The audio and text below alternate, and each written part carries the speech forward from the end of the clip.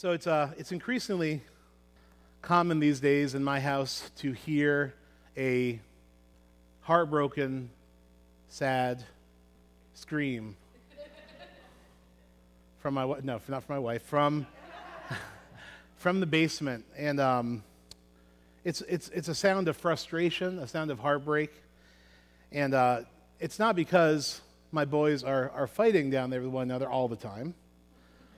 But this particular cry is from Cohen, my 5-year-old. He gets very focused in his playtime. He builds the coolest Jurassic Park block things. And then it all falls apart. He bumps it the wrong way. He's just heartbroken. Just heartbroken. Sometimes it's a Master Transformer hideout. Whatever it might be that he's building, it's heartbreaking. And he comes up and we give him hugs. We cover our ears because he's really sad, but we give him hugs and we say, Cohen, we can help you put it together. And he says, but it's not the same. It will never be the same. And he's right. He's right. We can all remember a time when we were a kid, something we were working on just fell apart. Legos. Some of us can remember when we were adults and things started falling apart. Families. Yeah. Things fall apart, they need to be rebuilt, but we have that heartache of it's never going to be the same. It reminded, when I was thinking about Cohen, meditating on him this week, I actually happened to be in Ezra in my personal Bible reading, and so it reminded me of Ezra 3:12-13, and this is when the temple was being rebuilt, and Solomon's beautiful temple had been destroyed. It was a glorious, glorious rich temple. So this new temple was being rebuilt, but it just wasn't the same as the first one. And the priests and Levites and family heads who'd seen the former temple wept aloud when they saw the foundation of the new temple being laid, while many others shouted for joy. No one could tell the difference between the sounds of joy and the sounds of weeping because the people made so much noise, and the sound was heard far away. Here's the people who said, yeah, we're rebuilding it. This is great, but it's never going to be the same. It's not going to be like it was. But the new generation was just happy they were getting a temple. But all of us have been to a place in our life where something we've built carefully and thoughtfully has fallen apart. It's expired, had to be rebuilt. Whether it's our fault or not, it doesn't matter. We all are vulnerable to this happening in our lives. From our block towers to our careers. I had a friend lose his job this week. We've had loss of friends this week to disease and age. Maybe you are in a place right now where you feel like your blocks have fallen down and you wonder if it'll ever be the same. Well, fortunately for all of us, our God is a builder and a rebuilder. This is the word that God's given to me for us today. God is a builder and a rebuilder. And because it sounded so catchy, I Googled it to see if someone else came up with it already. Turns out, someone else put it in a sermon already somewhere. But I made it up. God is a builder and a rebuilder. Thank God for that. Maybe many of you have things coming to mind right now where things fell apart and you saw the hand of God build or rebuild. My family and I visited Fort Ticonderoga this past week for a school field trip. And one of the things you learn at Fort Ticonderoga is its history of being built and rebuilt. And that's actually the wall from the outside of Fort Ti. I'm going to read this information because I did some studying and some research, but Fort Ti was built by the French and called, what do you think it was called originally? Do you remember? Any history people? What was the original name of Fort Ticonderoga? No one? It was Fort Carillon. It was built by the French in 1755, over a 3-year period, to control the south end of Lake Champlain. And it's a strategic location between Lake George and Lake Champlain where you couldn't really get by without going by the fort, so it was a great place to have a garrison. So in the Battle of Carillon, 4,000 French soldiers were able to defend Fort Ticonderoga, or Fort Carillon at the time, from 16,000 soldiers, which just blows my mind. If you've ever been to Fort Ticonderoga and you look at this place, imagine 4,000 people inside the fort and 16,000 pressing in from the outside. Mind-blowing. And people coming by boat and carrying their boats across 8 to 10 miles of land just to get near the fort. 16,000. So there was a successful battle where the French won, but a year later, in the Battle of Ticonderoga, 11,000 British troops were finally able to capture the fort from the French. And maybe you've heard this story. As the French soldiers were leaving, they thought, well, they'd leave a parting gift, and they made a very long fuse into the powder room, and they blew that thing up. They blew up Fort Ticonderoga, Fort Carillon, so that when the British came in, it wouldn't be such a nice fort to have. The British then worked for 2 years to rebuild and improve the fort. And they had it from 1759 to 1773 for about 14 years. But most of all, after they kind of did some basic repair work, they let it kind of fall into disrepair once again. Very soon, the fort was attacked in 1773 by the Green Mountain Boys, which you might have heard about them, led by Benedict Arnold and Ethan Allen. That was before he was a trader and before Ethan Allen had a furniture company. Isn't that? I was like, Ethan Allen? He made my bed. But yeah, Ethan Allen was also a real dude who attacked the fort. And the thing that we learned from our tour guide was the British folks inside the fort did not know there was a war going on because they didn't have internet or phone calls. So all of these soldiers show up and they say, we take this fort in the name of, the Patriots and God and whatever they said. And the people in the fort are like, what's going on? Like, well, we're at war and we just got your fort. Wow. An amazing kind of thing. So they surrendered to the Patriot forces, the British. But then in 1777, General Burgoyne led 8,000 soldiers to capture the fort once again. At some point, it was renamed Fort Ticonderoga. After that, in that battle, there were no shots fired. They just surrendered it very peacefully. But after Burgoyne was defeated, a short time later in the Battle of Saratoga, that's our history here, Fort Ticonderoga was abandoned. But first, what do you think they did before they abandoned it? They destroyed it again. Destroyed it again. So, in the years that followed, from the 1700s to the 1900s, nothing happened with the fort. It was just lying in ruins. But then a rich family named the Pell family bought the land, bought the fort, and remade the fort as well as they could, rebuilding up. And that's original stone there that they added to and just built up into the historic fort we know today. It's been an attraction since the early 1900s. But if you count, the fort has been built and rebuilt 3 times, whether for military reasons or for tourism reasons, over this almost 300-year period, built and rebuilt 3 times, over and over and over again. The fort, its location, its advantageous location for battle, made it very worth rebuilding all those years. So let me say it again. Our God is a builder and a rebuilder. And that's kind of a picture that helps you see what rebuilding can look like. At total devastation sometimes. A pile of bricks, God rebuilds as well. And having a people to call forth God's praise and minister before him in the world has been valuable enough to God that God, if you think about it, he's seen fit to build and rebuild his people many, many times. Every generation is a new rebuild from the ground up. Every 80 years or so, brand new students in the college classroom. And God has to build again and rebuild. It's striking, looking in the Old Testament, God's people, Israel. And again, those are the people that struggle with God. That's what Israel means. And he built and rebuilt his people in the Old Testament. And now in the church, in this new age that we live in, every generation of new people that come around, the body of Christ, as we struggle forward with God, God rebuilds his people once again.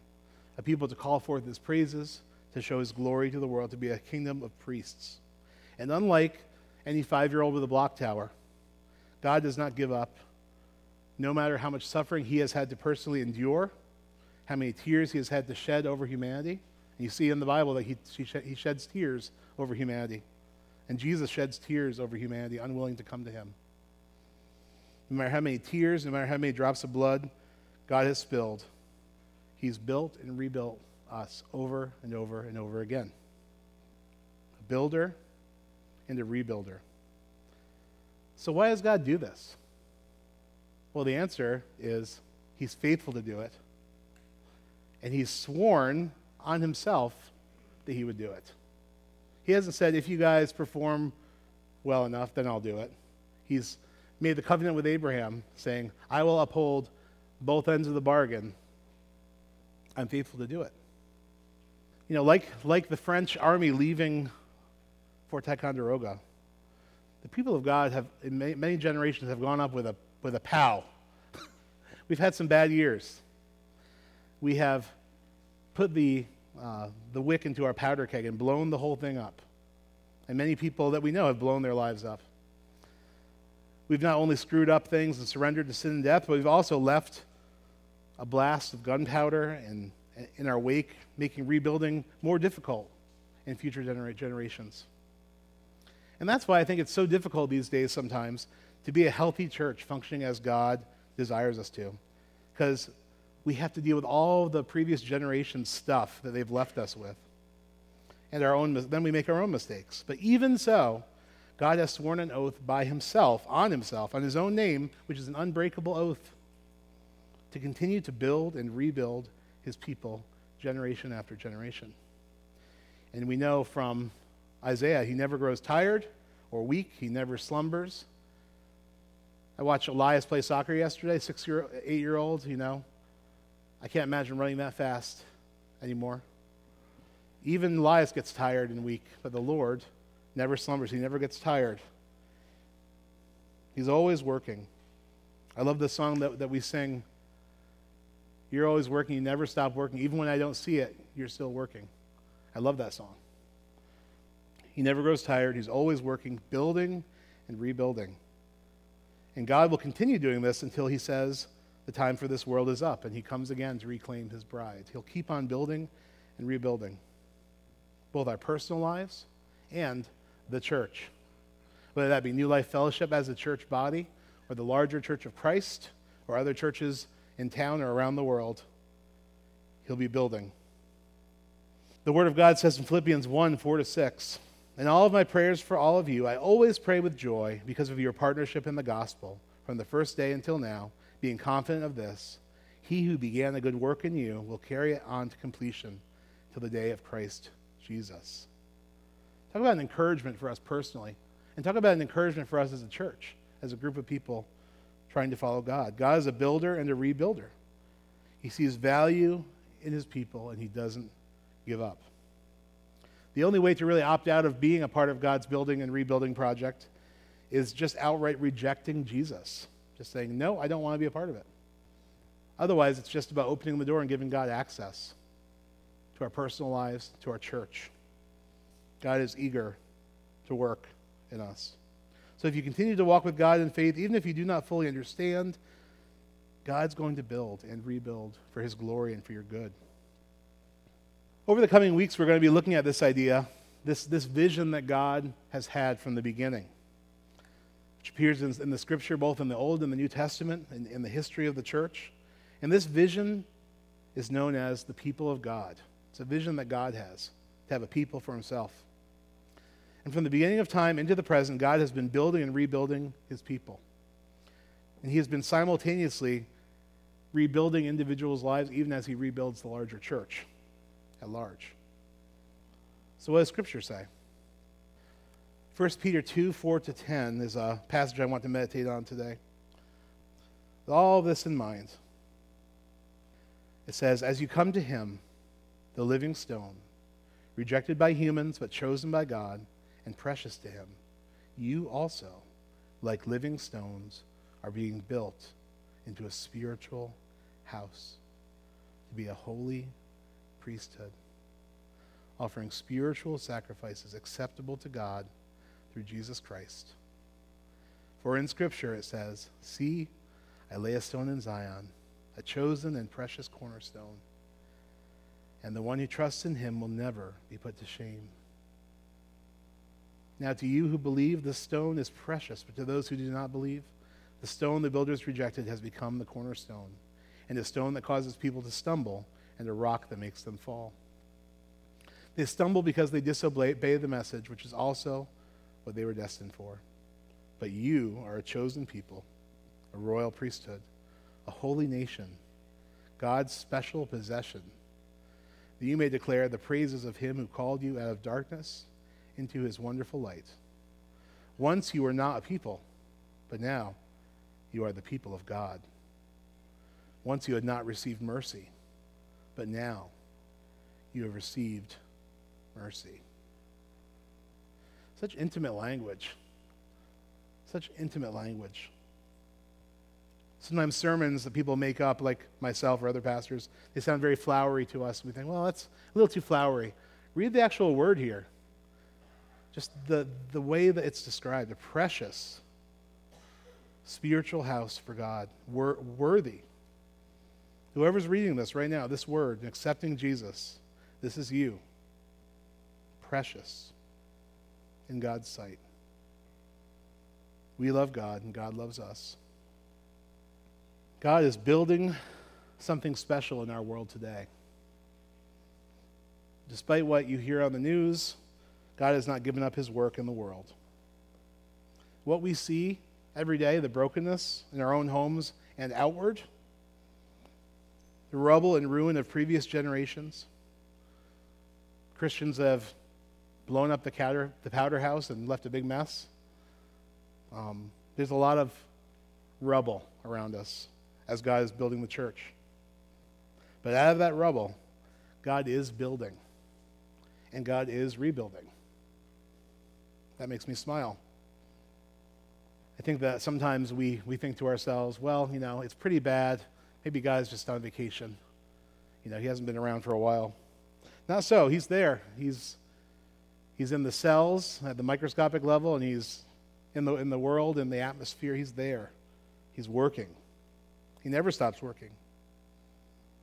Out of the rubble of human history, God is building and rebuilding. He's building a new church. He's building a 21st century church, a time that no one has ever lived in, a time in human history that's unprecedented. He's building, rebuilding. And we receive this and accept this through faith. And once we do that, we start to see it through our eyes of faith. We begin to see the shoot coming out of the stump. The Old Testament talks about that, right? We begin to see the dry bones, the vision of the dry bones getting flesh on them. If we believe God is working in the world, building and rebuilding, despite all that has been and all that is, we begin to see it. As I was meditating on this idea, I just felt led to write out kind of a, if you will, a prophetic or a word that I felt was just from God, based on Scripture. But God says, I am a master builder. I have come in Christ to be the cornerstone of my church. Though it may look like Jesus was defeated by being rejected by the masses and his death on the cross, it isn't so, not at all. It is all going according to my plan. Jesus came, lived, died, and rose again, and sits at my right hand, while also holding the house of my church together as its precious cornerstone. See, I am building and rebuilding once again in this generation. In 2021 in Saratoga Springs. Fear not, be a little Old Testament for you. Fear not about becoming obsolete or beyond repair or not reading the right book or hearing the right person or doing the right thing. Fear not. I have called you by name. You are mine. I will strengthen you and help you. I will uphold you with my righteous right hand. I am doing a new thing. That last quote is from Isaiah 41:10. God is doing a work in this world.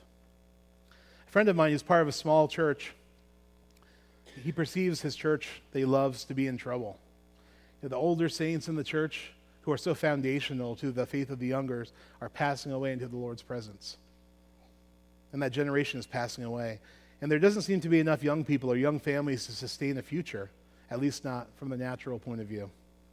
He told me that in the way he looks at things, the church has 5 years if it doesn't turn things around. My thought and encouragement to him was, do not fear. God is a builder and a rebuilder, both in our personal lives and in the larger church. And Jesus himself is the cornerstone, holding everything together. It's a time to inquire of God, to hear his whisper, and get to work with him as he works. It feels like we are losing, but we are not. God is fighting for us, and God knows how to rebuild, no matter how blown up or destroyed things may seem to you or to us. And this goes for church and your personal life. No one knows how the church should look in the 21st century. People have lots of opinions. No one knows exactly what to do or exactly how to engage with the world. That's a real struggle for Christians. But God knows. It's time to inquire of the Lord. How do we do this? How do we be the church? How do we get built and rebuilt into your house for Saratoga, in our case, for the world? Going back to our scripture, 1 Peter 2:4, as you come to him, the living stone, rejected by humans but chosen by God and precious to him, you also, like living stones, are being built into a spiritual house to be a holy priesthood, offering spiritual sacrifices acceptable to God through Jesus Christ. See, I lay a stone in Zion, a chosen and precious cornerstone, and the one who trusts in him will never be put to shame. As you come to him, it says. Come to who? Come to Jesus. Step one is come to Jesus. No matter how blown up your life is, how confused you are about what it means to be a Christian in this world that we're living in right now, come to Jesus. You don't know where to start in the project of your own heart or your life or your church, but Jesus does. He's building and rebuilding. And who do we come to? It's Jesus, the living stone, it says in this scripture, also known as the cornerstone, like the song that we sang, or the chief stone. Cornerstones are exactly what they sound like. They're in the corner. They're the indispensable part of the church, the structure that makes the whole thing stand up. It holds the walls together and makes the whole thing stand up right. And without the cornerstone, the whole thing falls down with a mighty crash. So the cornerstone is essential. The cornerstone is Jesus, placed above the wall to keep the sides together. It's good to know when you come to Jesus that he's going to know how to keep this thing together. He's going to know how to build and rebuild and hold all things together. Jesus is placed in the church to ensure the stability of what God is building. I mean, we've proven over history that we can't be trusted to be the cornerstone. But Jesus, so God came and said, I'm going to be the cornerstone. I'm going to hold it together. I swear by myself I'll do it. I love the quote from Isaiah 28:16, where we see that this has been God's plan all along. The people of God, the building he's working on. It says in Isaiah 28, way before Christ, long before we were built and blown up and crumbled and rebuilt, God laid a stone in Zion for a foundation, a tried stone, a precious cornerstone, a sure foundation. And the one who trusts in Jesus will never be put to shame. This is a faith thing. No matter how things appear in our church, in what people are calling the Big C church, like the church out there in the world, the foundation stone is still laid in Zion and stands ready to be built upon and rebuilt upon by the master builder, who is God himself, the one who builds and rebuilds. That reminded me of Romans 4:17, the God who gives life to the dead and calls into being things that are not, as if they were. You know, when God called us by name, in Isaiah it says that as well. He called something that wasn't. He made us into his people. And for what purpose does God build and rebuild in generation after generation? In a time when, to many Christians, they don't see what God is doing in the world, in a time of ever-increasing godlessness and darkness. The answer is in our passage as well. The purpose of God building and rebuilding is that you, like living stones, would be built into a spiritual house in order to be a holy priesthood, offering spiritual sacrifices acceptable to God through Jesus Christ. Verse 9, that we might be a chosen people, a royal priesthood, a holy nation, God's special possession, that we may declare the praises of him who called us out of darkness into his wonderful light. Once we were not a people, but now he calls us the people of God. Once we had not received mercy, now we have received mercy. What's the purpose of God building and rebuilding? That we might be his people, a people for him. What about all the things that are swirling around in the world that we think, what's our responsibility here? What do we need to be doing? What do we need to be supporting or being against? It's a very much like that in the world today. What should a Christian be doing? Coming to Jesus and then listening to God and seeing what he wants to do or what he thinks we should be doing. In an unprecedented time, maybe we'll look in 100 years in a history textbook and history of Christianity, and we'll say, here's where they went wrong. If they had just done this. But no, God says, look to me now. I'm building this right now in real time. I'm building this. A people for myself.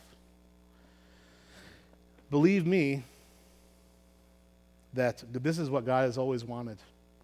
When you read through the Old Testament and the New Testament, you see it. Once you get this idea in your head, people of God, from Genesis to Revelation, people of God, from Genesis 3 to Revelation 21, people of God. This is what God has always wanted. It's what God has built every generation. Every generation. And no matter how things appear to us in our natural eyes, he's still doing it today. He has not left us or forsaken us. If you are willing to hear me prophetically, this is what God is doing in this church, New Life Fellowship, today. Today, tomorrow, and next 5 years, next 10 years, next 15 years when our mortgage is paid off in the building. God is building his church. People of the Word, people of the Spirit, people who listen, people who love one another and are loved by the people that they love, people that love their enemies and pray for those who persecute them, who carry each other's burdens in love, and anything else God tells us to do that is unknown to us at this time.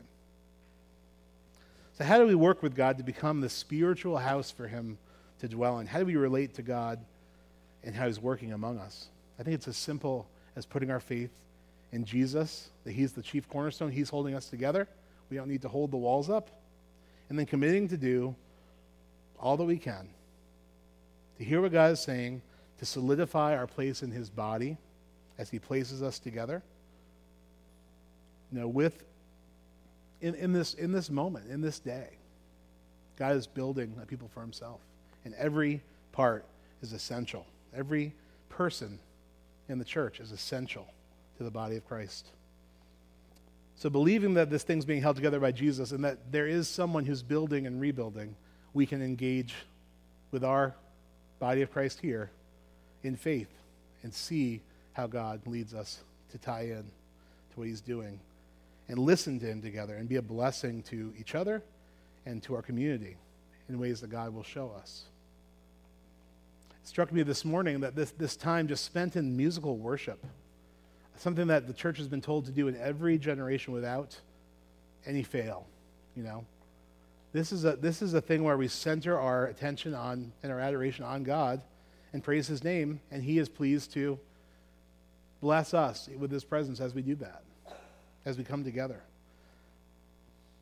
This is something that's so important because we're training ourselves to hear from him, and we are working in our own hearts to follow after him. So how do we become a spiritual house for God? We believe that he's working, even when we don't see it. We seek to hear his voice, to be in his word, to pray, and to love. And we solidify our place in his body as he calls us to. We don't know how it all gets put together correctly, but he does. He's the one that knows. For the next several weeks, we'll be pouring deeply into God's vision for a people for himself, which is called the church these days. We're going to be inquiring of God together. But foundationally, you must first accept God's salvation provided to you through Jesus by faith, because the only sad part in this passage is the people that just don't receive the gift that God's given. The stone that is supposed to build them up and hold the thing together becomes a stone that trips them up and a stumbling point for them because they just won't believe, and they don't get to be a part of the house God is building. So receiving the salvation God's freely offered through Christ, the forgiveness of our sins, the gift of the Holy Spirit, we're going to be inquiring of God together. And we're going to be asking him specifically, how are you trying to build your spiritual home in us? And how can we be a place where you are pleased to dwell?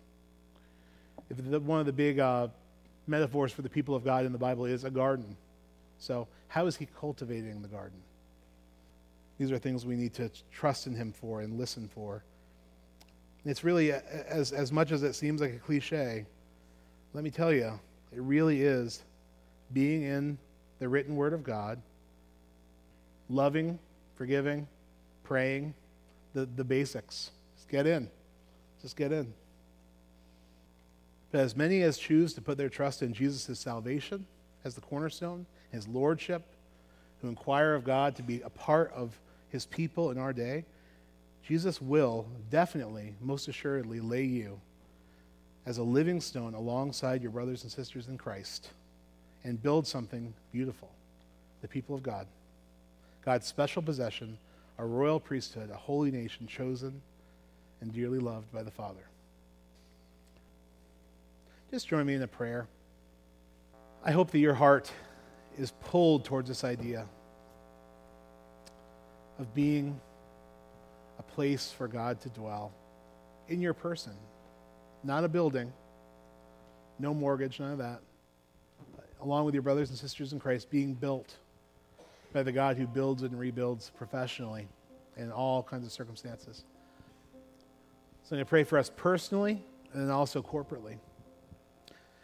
Jesus, some of us that have heard this sermon are encouraged to remember that you build and rebuild and that your grace is enough for us in our weaknesses.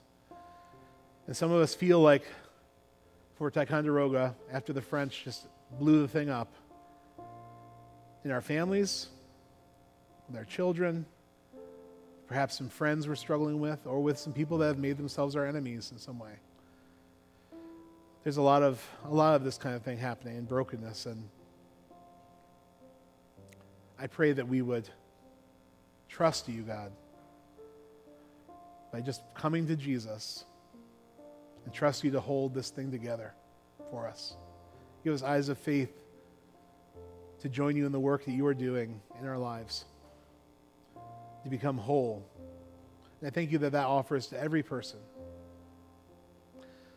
Secondly, God, there has been lots of rubble from previous generations of Christianity, and some of us have contributed to that rubble.